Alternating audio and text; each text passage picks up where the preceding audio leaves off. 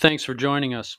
I'm Alan Burke, a landscape architect here in the Puget Sound region, and you are listening to the Green Meridian podcast.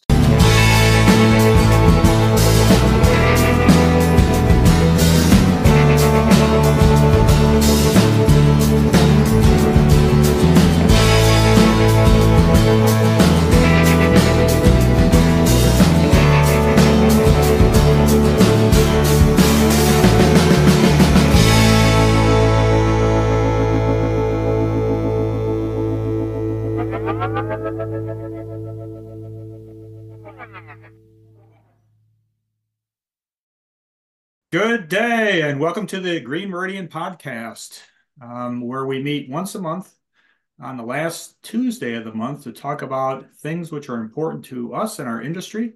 And today we have Robert Hobart with us at Brightscape. Wave your hand, Robert. Hey, and Alan Burke, the Honorable Alan Burke, ASLA. And Alan is known for, at the moment, having zero indictments against him. Way to go, Alan. Hey, the day is young, Billy. Anything could happen, and have my people call your people. But I want to make a correction, and that is our podcast is not the last Tuesday of the month. Our podcast is kind of intermittent, and whenever we can get our act Oh, together. thank you. But our Green Meridian video conference meeting is the last Tuesday of the month. Thank you. And Good I know correction. that. I know that even though the FBI is after me. So there. Well, today we're talking about risk management, and there's a really nice chart, a spiral chart on our Facebook page. It's the Green Meridian Facebook page. So if you pop on Facebook and type that in, you'll find it. And they're talking about all the elements that we need to consider when it comes to risk management. I think some of them are pretty self-explanatory, like insurance, but it actually breaks down into three different categories: strategic elements, structural elements, and operational elements. And I think the one thing that I'm really kind of confused on is the strategic elements and the management of risk through other entities. But we're not going to start there. We're going to start with things that we already know and see where we go from there. Well, So if we go, when I think of risk, Bill, I usually I think of what happens on the job more than anything else. There's of course all the insurance and stuff, but I think of like safety and people falling and entering into a contract that can prove problematic or a lawsuit or a small claims thing or a lien being filed. Those kinds of things when I think of risk. risk, financial risk and injury Yeah. risk. Yeah, mostly. I know that there are lots of different forms of it, but yeah. And what we do out of its very nature is kind of risky, you know. It can be moderately low margin in some cases, depending on what facet of the green industry you're in. So your costs and your retail pricing is tight. We can be doing dangerous things, working with electricity and water and fire, maybe all at the same time, and plant materials that can expire. We're working out in the weather. We're working with labor force that many times is from perhaps a different culture or doesn't speak the same language. And we're dealing with in the case of residential design build anyway, we're dealing with homeowners that can be all over the map with their expectations and their reactions to things. So it's risky, man. Well, and I'm reminded, I just saw a video by one of our peers on a site not to be mentioned, nor will I mention the peer, because they were building a structure and one of the guys was up standing on the beam overhead. And of course, he has no fall protection or anything on. He's just kind of pounding nails Nice. in, and they're proud of the fact that he's up there pounding nails in, above everything else. And I know, Robert, you do Christmas lights, if I'm not mistaken, and don't you climb people's houses when you do that? And is there an inherent additional risk that you look at when you're trying to organize for that? Yeah, we harness in, we rope, and we have two men on the ladder. We have lots of different safety protocols for sure. Wow, how'd you learn about that? Um, Training videos, there's nationally, accredited, they talk about safety, it's a big thing. And obviously we don't want injured workers because an injured worker is not only as a drain financially, uh, you know, with all the claims, but it's also, you're losing a good person in the field. So it's But it's not a win any way you look at it. your need to watch the videos and your need to research it and identify it as additional risk generated from somewhere. Was it because when you went into the lighting supplier, they said, hey, you better rope your guys up, buy this stuff? Or was it just like, hey, this is something we don't do all the time? Where did this whole thing originate from? I think just inherent human self-preservation. You're like, I'm getting on a 30-foot ladder. Um, I don't feel comfortable doing that. So we train to it. We talk about safety. We talk about like, don't get on a wet roof. What are you going to do in all these instances? And so we talk it through. We train to it. Um, but it's basically no human being wants to go on a 30-foot ladder without training, and they're not going to put their life in jeopardy for a stupid job. So, um, Hey, it's giving them the Christmas lights, confidence to do it. right? It's interesting. So actually what I hear you saying is because I watched the gentleman that was up on the beam walking across it, pounding nails in, and obviously he felt safe being up there without any sort of fall protection. It sounds like the risk really originates with a manager or somebody in-house like yourself to say, this is something that we probably need to look into the risk before we actually step forward. And OSHA also requires that anytime you get on a ladder, um, they, you know, things can happen in a second. So you need to be training Mm-hmm. towards it. Mm-hmm. Right. And not to put you on the hot seat, but either you two guys have safety programs that you follow through on regularly. We do. I Absolutely. mean, and we have a training, ongoing training.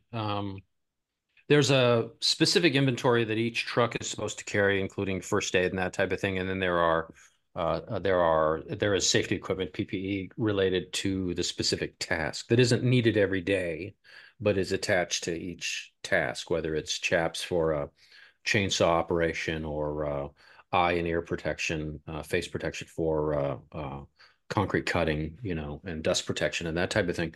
They may not have it on the truck at every project site, but it should be available for them when they're doing that task. So, and that's something I think you build up to. One thought is for a smaller company is to consider that you're renting perhaps some of your PPE along with the tool that you're taking out, a power tool that you're taking out. A lot of the rental companies will encourage that anyway, if you don't own it already. But it's tough because it's not. I don't think you can assume that the worker isn't very willing to climb that ladder without any training in the rain and start hanging the lights. And that's. I saw a picture yesterday of a guy starting a chainsaw with the blade between his legs. Hmm, Because it braces it so much better that way. that's right. And He only does that once, though, right? yeah, you can always try that once. Uh, So, there's so many facets to it to consider, and it's tough because a business owner needs to be oriented to the pragmatic execution of the work, as well as the welfare uh, of the employees, and so it can be a hard number of things to balance together. I mean, yeah, tough all around. I think of insurance. Insurance now is uh, difficult facet of the industry to kind of manage, and everything from errors and omissions to liability insurance that needs to be carried, and of course all the health insurance and everything related to accidents and that type of thing that happen. So it's a lot. It's a lot to juggle. You become a full-time administrator a lot of times. I think, would you agree, Robert, with the amount of work that you've got to do in order to manage the business far in excess of what you thought you were going to be doing when you were originally setting up, in your case, the lighting, and you thought you'd be selling lighting all day long.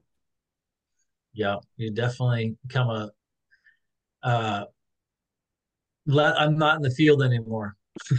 Hmm. So I have people on staff that take care of the HR and the training sessions and all that stuff. But you know, you're a sole proprietor, you take care of yourself, and then you start Hmm. hiring employees, and it's hard to like justify those costs for sure. But Hmm. as you get bigger, you almost have to, or else you're gonna lose your whole company if you don't.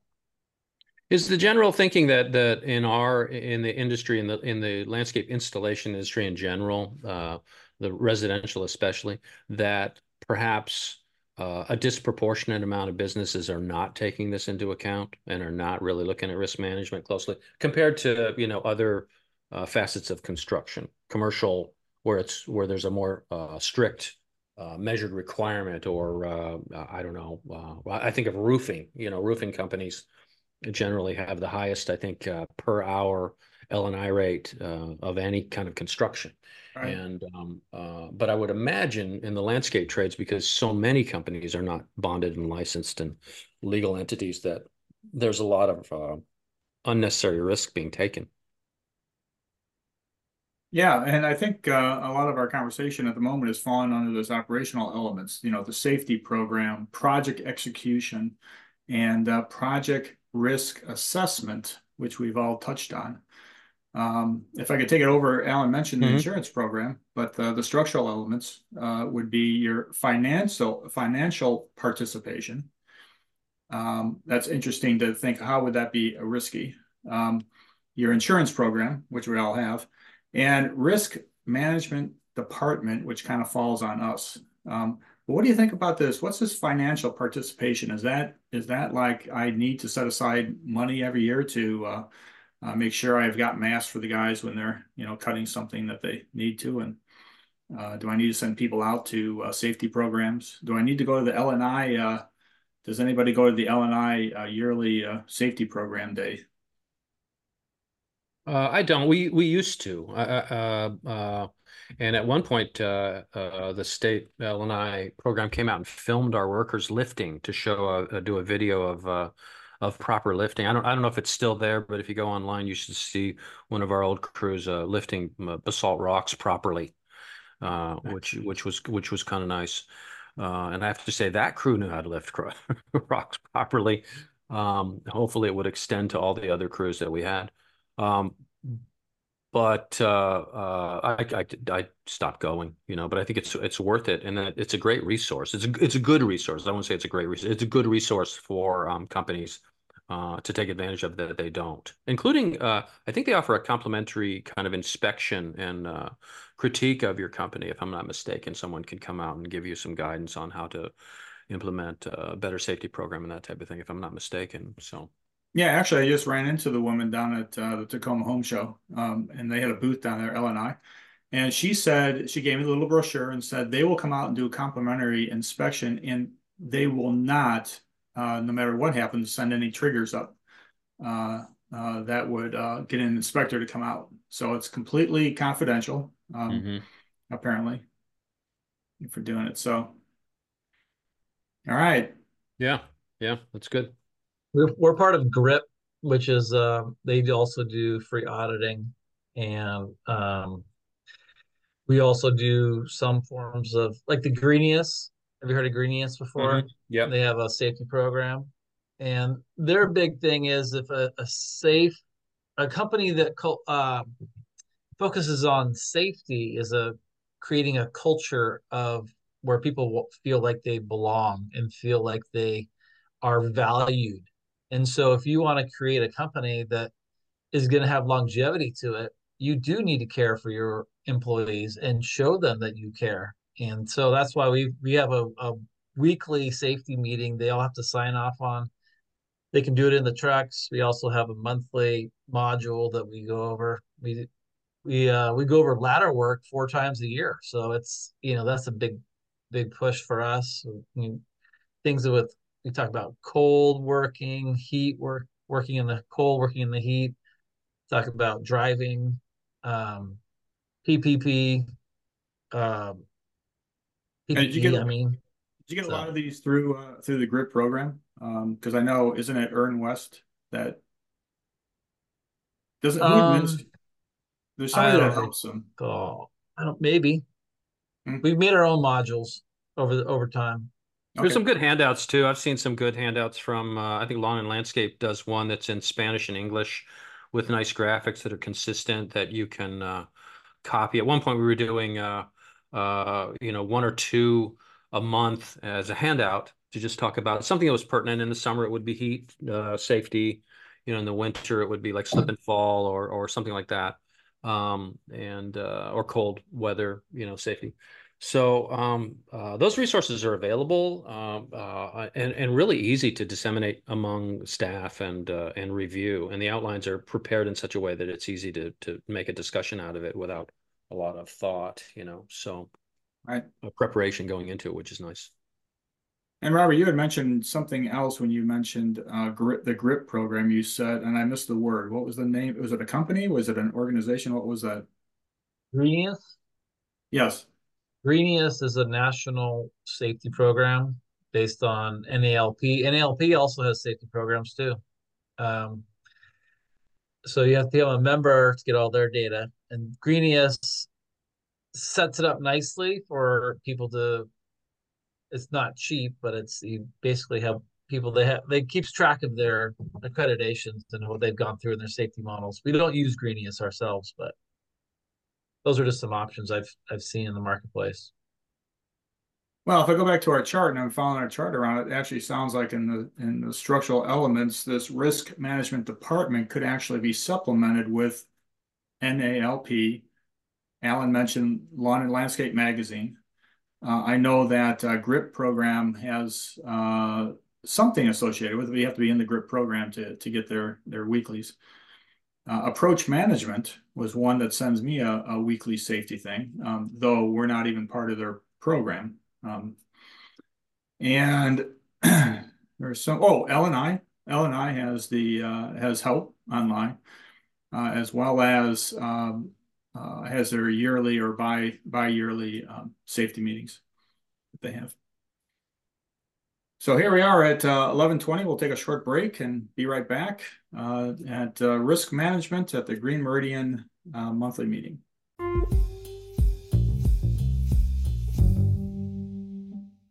And here we are, and welcome back. I see Tim Hawkins has joined us. Tim, you joined us for our risk management today. Do you want to pipe in on anything you're doing for risk around your company? Yeah, we do a lot, but I joined the meeting today to try to get more insight on what more we can do as we've scaled up over the years.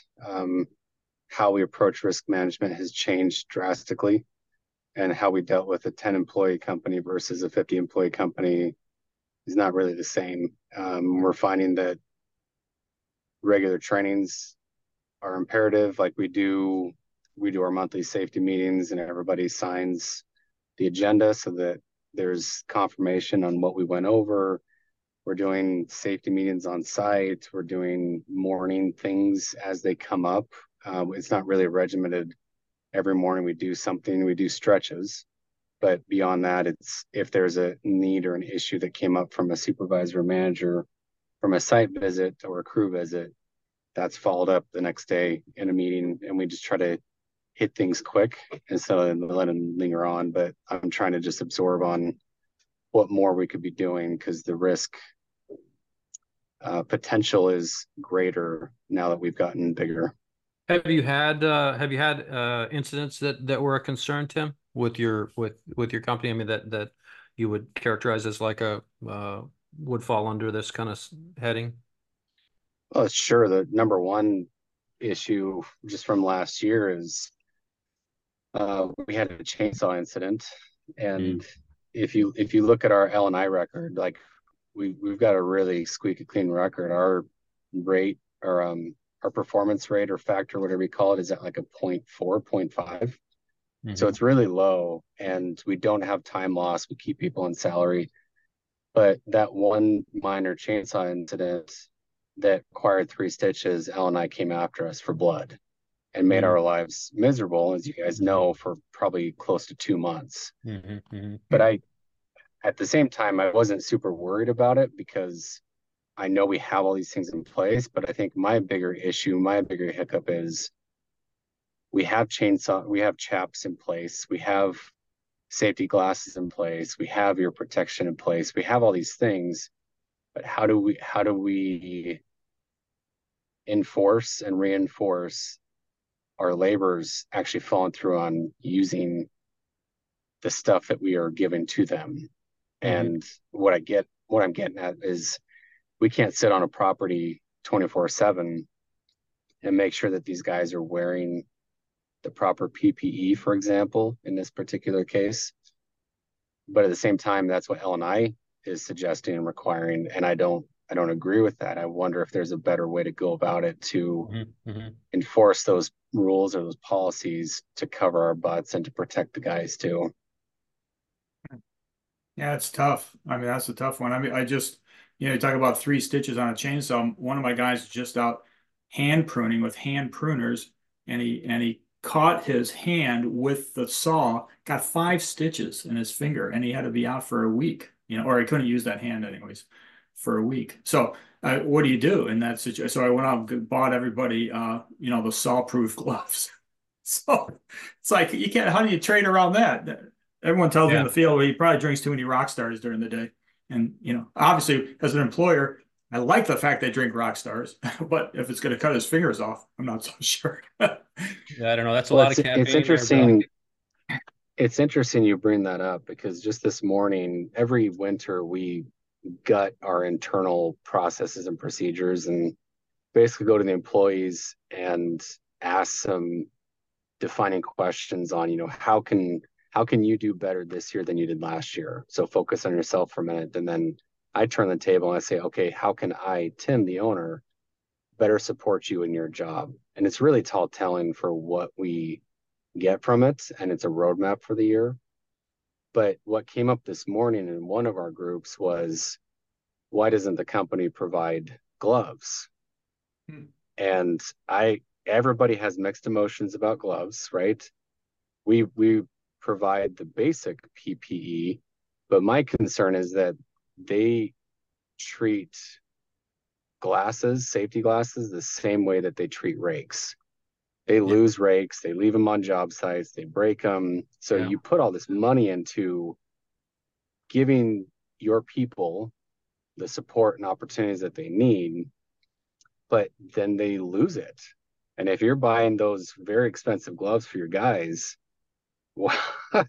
what's protecting your investment from not walking off and you having to continually replenish those gloves? That's a really good point. We've had a long discussion about it as well. What we came to is we don't buy expensive gloves, because you're right. And if somebody wants expensive gloves, then I would support them getting them and putting their name on them, but I wouldn't replace them over and over. So what we found is that we end up replacing the gloves over and over, and we're supposed to monitor it where, you can get 2 pairs a month, and after that, it's supposed to be deducted, but it's too much of a payroll headache to actually do that, although, they think that's going to happen. But there's just a big tub of gloves. With the safety glasses, you really don't have any choice. Safety glasses are a requirement. And in some cases, like with a chainsaw, gloves really are a requirement. When they're doing pruning, gloves should be a requirement, but I don't know if they really are. So as far as the actual designated PPE, whether it's eye protection, ear protection, or breathing protection, something like that, then you're required to provide it. But yeah, it's a definite problem.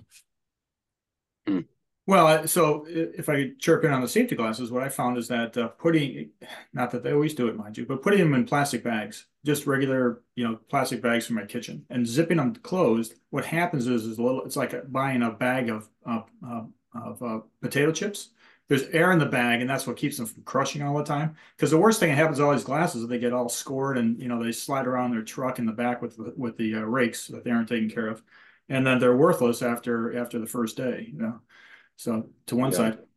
The other thing I found is I found these gloves online. So it turns out Bill started a research. It goes from A1 to like A9 or something. I ended up at A3 at $7 a pair or something. I thought that was pretty good. A3 is, but my guy's out hand cutting with a handsaw. I just wanted to keep it so he doesn't get 5 stitches in his finger, when he shows his hand. So, but there again, there's no direction on this stuff. I'm just kind of making it up, going online and seeing what's out there. Well, you got to build it. You got to build it into your cost of doing business at some point if it's realistic to do that. So, it's like anything. It's a piece of equipment that's expendable, I guess, is the way to think of it, and you're going to have to provide it. So, but it is a problem, especially to your point, Tim, when you're weighing it against the personal irresponsibility of just leaving it there. I used to have the crews back when I owned the company. I used to have the crews come and take care of my house. And we do hundreds of jobs, over 100 jobs annually. And when I do a walkthrough with a client, invariably there's a tool sitting there, which is just really frustrating. And when they did my house one day, I'm walking around emptying the trash. I see a chainsaw sitting there, you know. So I know if they're leaving a chainsaw at the owner's house, they must be leaving a freaking compactor at somebody's house. I can't imagine. It's just absolutely crazy making. Yeah. Risky. It's risky. Yeah. So Tim, I'm going to go back. We were kind of going around this chart earlier, and we're kind of into an area called risk management department. And I think we are all kind of deciding that we're all kind of doing it ourselves. But you mentioned that you do an internal audit with your people every year to kind of ask them what they're doing. Do you actually have somebody that's focused on risk management, or does it all fall on you? Well, I wouldn't say it all falls on me. It's partially me and then partially my chief operations officer. And between me and her, we're figuring out as we go. So don't be deceived. we're still trying to process it, but I'm all about transparency and being open and vulnerable. And I expect the same thing from my people. And you won't ever get attacked. You won't ever get put down. But if you aren't vulnerable, we can't grow and we can't succeed together. And we had a few hiccups a few years ago where I wasn't doing that. And I wasn't doing the things that I should have been doing as an owner. And it could have bit me really hard. And unfortunately, I caught it quick enough. But it taught me, if I don't get the cards on the table and ask the sticky questions, if I don't help my people to open up about the awkward and comfortable and just say what sucked about last year and what worked well and what's something that we can control for this year, suddenly it paved the way for, it could be incidences, it could be teamwork, it could be harassment, it could be quality control, and go down the list, and it literally just opens up Pandora's box in a good way, because then I can look at it and go, all right, here's the key 3 or 4 things that we need to focus on to, if you want to call it risk management, great, but it's to give us that edge and to refine us that much more. So, Right.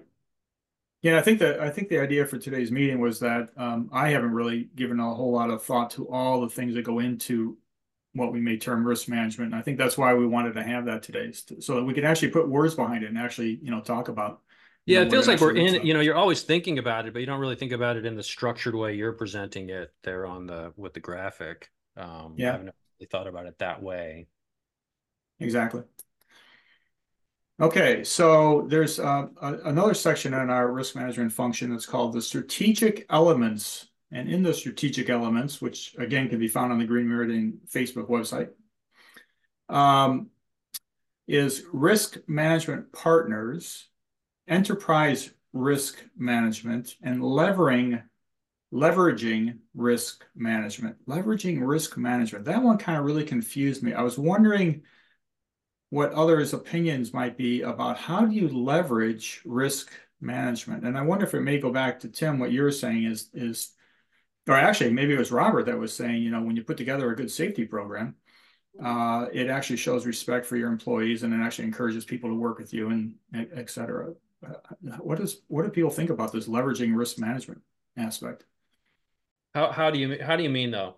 Well, that's what I'm wondering. It's on this chart, and the chart looks like it's well-meaning, and it's put together. The chart's put together by somebody that focuses on these type of things for Well, companies. some of the safety programs, the formal safety programs, will have a diminished rate that you're paying if you actually operate Oh, without, like L&I does. Well, you're actually, I wouldn't say you're rewarded, but you're not dealt with so punitively if you have a safe record. It's less a reward and a lack of punishment that they're offering. To some extent, with a staff situation, you can leverage, and like I'm talking about with the gloves, where at a certain point, we're providing a responsible amount for you of items, and then beyond that, you need to be buying them. But then our hands are tied when it comes to like safety goggles, because you could lose them every day, and I still got to provide them the next day for you. So then it becomes I think a review situation for the crew lead, perhaps, to say, dude, what are you doing over here? Starting the chainsaw with the blade between your legs. So, that I think that's where the discussion, that when I think of leveraging, that's where it goes. having leverage with your employees and how things are done, but it doesn't seem to work very well if you're having to supply glasses every day to them. They're not being That's responsible. true. That's true. But you also have to factor in that the labor force in the landscape industry is not coming from MIT, generally. These are folks that are rough trade many times, may not have a high level of education, and they wouldn't be hauling rocks uphill in the rain if they were, well studied. And that's not to say there aren't a lot of really talented, hardworking people that do it as a craft, but it's harder and harder to find people like that. So if you've got one, hold on to that person. I think the leverage can come, or it comes by avoiding the catastrophic incidences, and catastrophic across the board. It's not just with somebody's health and safety, but also the thrivability for the company too. I think not in every instance, but based on my experience for the past 10 years, I've avoided all the catastrophic things. Knock on wood. I'm not trying to curse myself, but it's not that we haven't had issues and not that we haven't had trip ups, and we have L&I claims every year, but that leverage comes by, if you've got good practices and procedures in place, it avoids the really big ouches that are catastrophic for an employee, for you as an employer, for the company, and you're able to weather the storm and hone in more on those specific details because you don't have to deal with the catastrophic things. Mm-hmm. I think that's well said, because I think in a lot of instances there's a feeling towards having a zero injury program when that's really probably not practical.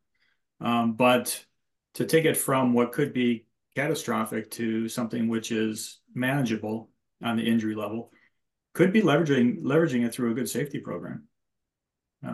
Well said.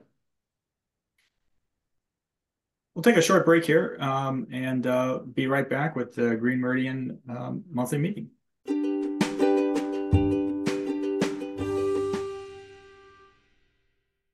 And we're back.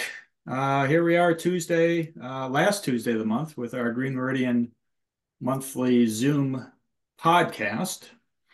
And we're with Alan Burke, ASLA.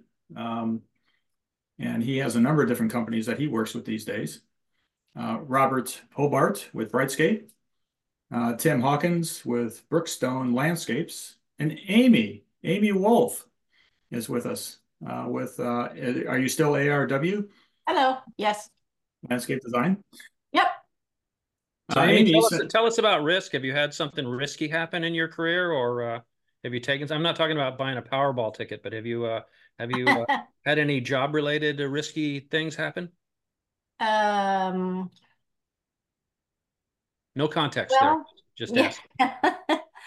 Um, no, I mean, the only thing is, if like a client doesn't pay me, then I've had to go through the whole, getting the court to send a person out to serve them with papers, to get paid. So sometimes sometimes, yeah, I've had clients just not pay me. Well, let me ask you this, Amy, because I know that you, as a landscape architect, you pass out a lot of your jobs to other contractors and are dependent on them to do the work for you on your designs. What do you do to minimize your risk of exposure when somebody else is doing a job?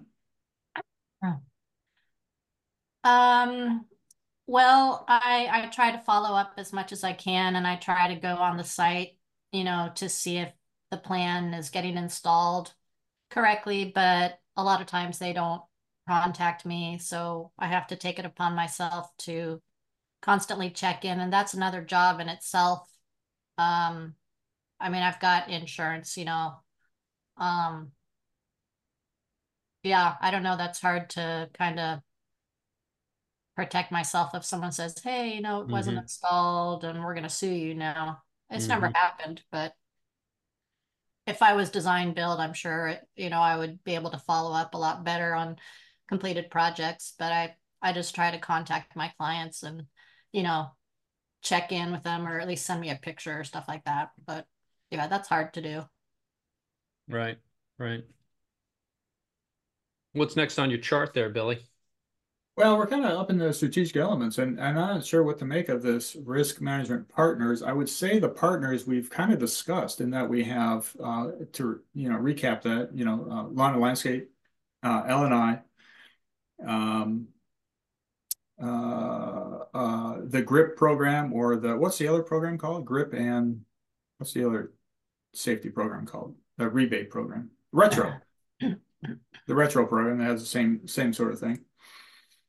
But they have this last category called enterprise risk management. What do you suppose that has to do with anything? Any idea what enterprise risk management might be? Is that talking about a global company that's larger and the entire scope of the corporate entity? It could be. Yeah, I wonder if it actually may fall back on the fact that this is put out by a risk management company, and maybe they're talking about the enterprise of being a risk management company, and what that actually means. I don't know. But we've gone around if I could recap real quickly, we've gone around the chart. We've talked about safety programs. We talked about project execution.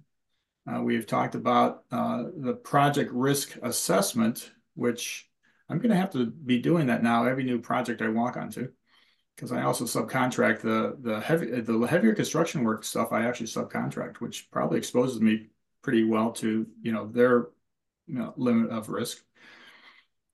Financial participation, and I think Tim talked well about having lots of programs in place, spending the money to do it. Insurance program, which we really didn't cover, but I think everybody here is pretty much on board that we better have insurance that covers our butts. And the risk management department, which sounds like if you're small, you're doing it yourself and you need to be aware of it. Otherwise, maybe there's other people in your organization that are helping out with it. Other than that, I think we pretty much covered risk management for today. Is there anything anyone would like to add to our conversation? It's a lot. I mean, I think there's a lot that we didn't touch on that I'm not really a professional about. Yeah, it's a lot. It's a lot to unpack, and it's a concern every day, and it touches on every aspect of your business. So from the construction to the designer specifying the proper code required railing or tread surface in design work, and now ecologically, the improper plant specification can create kind of a miniature environmental disaster on a project site, or drainage can be diverted to the wrong location, or I had a client years ago. We had a pump fill valve failure, and while they were on vacation, their pump continually ran into the native area for like a month, and they had a $5,000 water bill when they returned. Wow. And it was a technical failure of the equipment that is just designed badly. But designers can have risk that comes from very unexpected origins, and it's a lot. It's a lot to unpack. Bears a lot of discussion. Yeah, it brings up a good Yeah. point. What do you? Oh, go ahead, Amy. I just try to make sure that on my plans I have lots of notes about, I'm not responsible for blah blah blah, and contractor to verify this and this and this, and so I try to have lots of notes to cover myself too. Right. You can. I think a lot of times that's really seen as a panacea by the designer as actually covering them, and it really does not. As someone who's been to court a number of times, I can tell you that the judge will look at notes sometimes and just laugh and say, "No, Oh, you can't skirt the issue that easily." All right. And then it falls to whether you did the work in what they call a workmanlike manner, or you installed the appropriate additional safety safeguards that were required in a customary way. Or that you corresponded with the client in a clear tone, and you have proof of your communication to them back and forth to say that you warned them, or that they were instructed to do things a certain way and did Right. not. And so I think it's good to have those disclaimers and liability text limitations, but they're not in any way going to wholly protect you. And in fact, many times when you're dragged into court, you may not be liable for anything, but you're still going to court, and you still have an attorney at $300 or $400 an hour or more, and Right. You're still going to pay. And Right. so, it's a lose-lose. I won a case years ago against a client for a driveway, talked about on the podcast before, that didn't pay us. And when we won the judgment, I think it was like $90,000 judgment. Wow. I said to the my attorney, "Hey, we won." And he goes, "Yeah, you won, but you owe me $25,000." Oh, yeah. So I felt like, well, I'm a winner loser, Mhm. So, that's the way it rolls in the legal world. No, it comes back to still having good contracts. And I'm reminded of your little water thing is I had kind of the same thing years ago with putting in what would be considered you might put in your toilet for a float control and a water feature, and the thing got all algaed up and crapped out, and it stuck. It stuck on, and the homeowner ended up with an $800 water bill, wanted me to pay for it. And so now our contract says not responsible for any water bills. And people say, "What's that all about?" I said, "If you want to invest the $1,000 for the electronic autofill, I'll make sure that it works. But if I'm putting in something that, generally we put in chlorinated water situations, and you're not maintaining your pond, yeah, I'm not paying for your water bill, So, Right. but good contracts also is a, good risk management tool. So I think my takeaway from today is while I brought this topic up because I wanted to know more about it, and while I kind of shy away from doing the safety meetings, I mean, yes, we do them, but I don't really put my whole heart into them. I just kind of do them as a matter of fact. I think today it really comes up that I just need to, like Tim said, put my cards on the table and just say, "Hey, this is what happens. This is our world. This is our industry," and quit being such a scaredy cat, and get in front of my employees and start to make these things happen. So, Yeah. anyone else have takeaways? Robert? I guess, yeah, cover your butt. Alan, do you have any takeaways? No, I think that pretty much encapsulates it there, Robert. That could be like your company motto. Put that on a bumper sticker, CYB. Well, thank you for all joining us. And this is the Green Meridian Facebook group monthly last Tuesday of the month Zoom podcast. See you next time.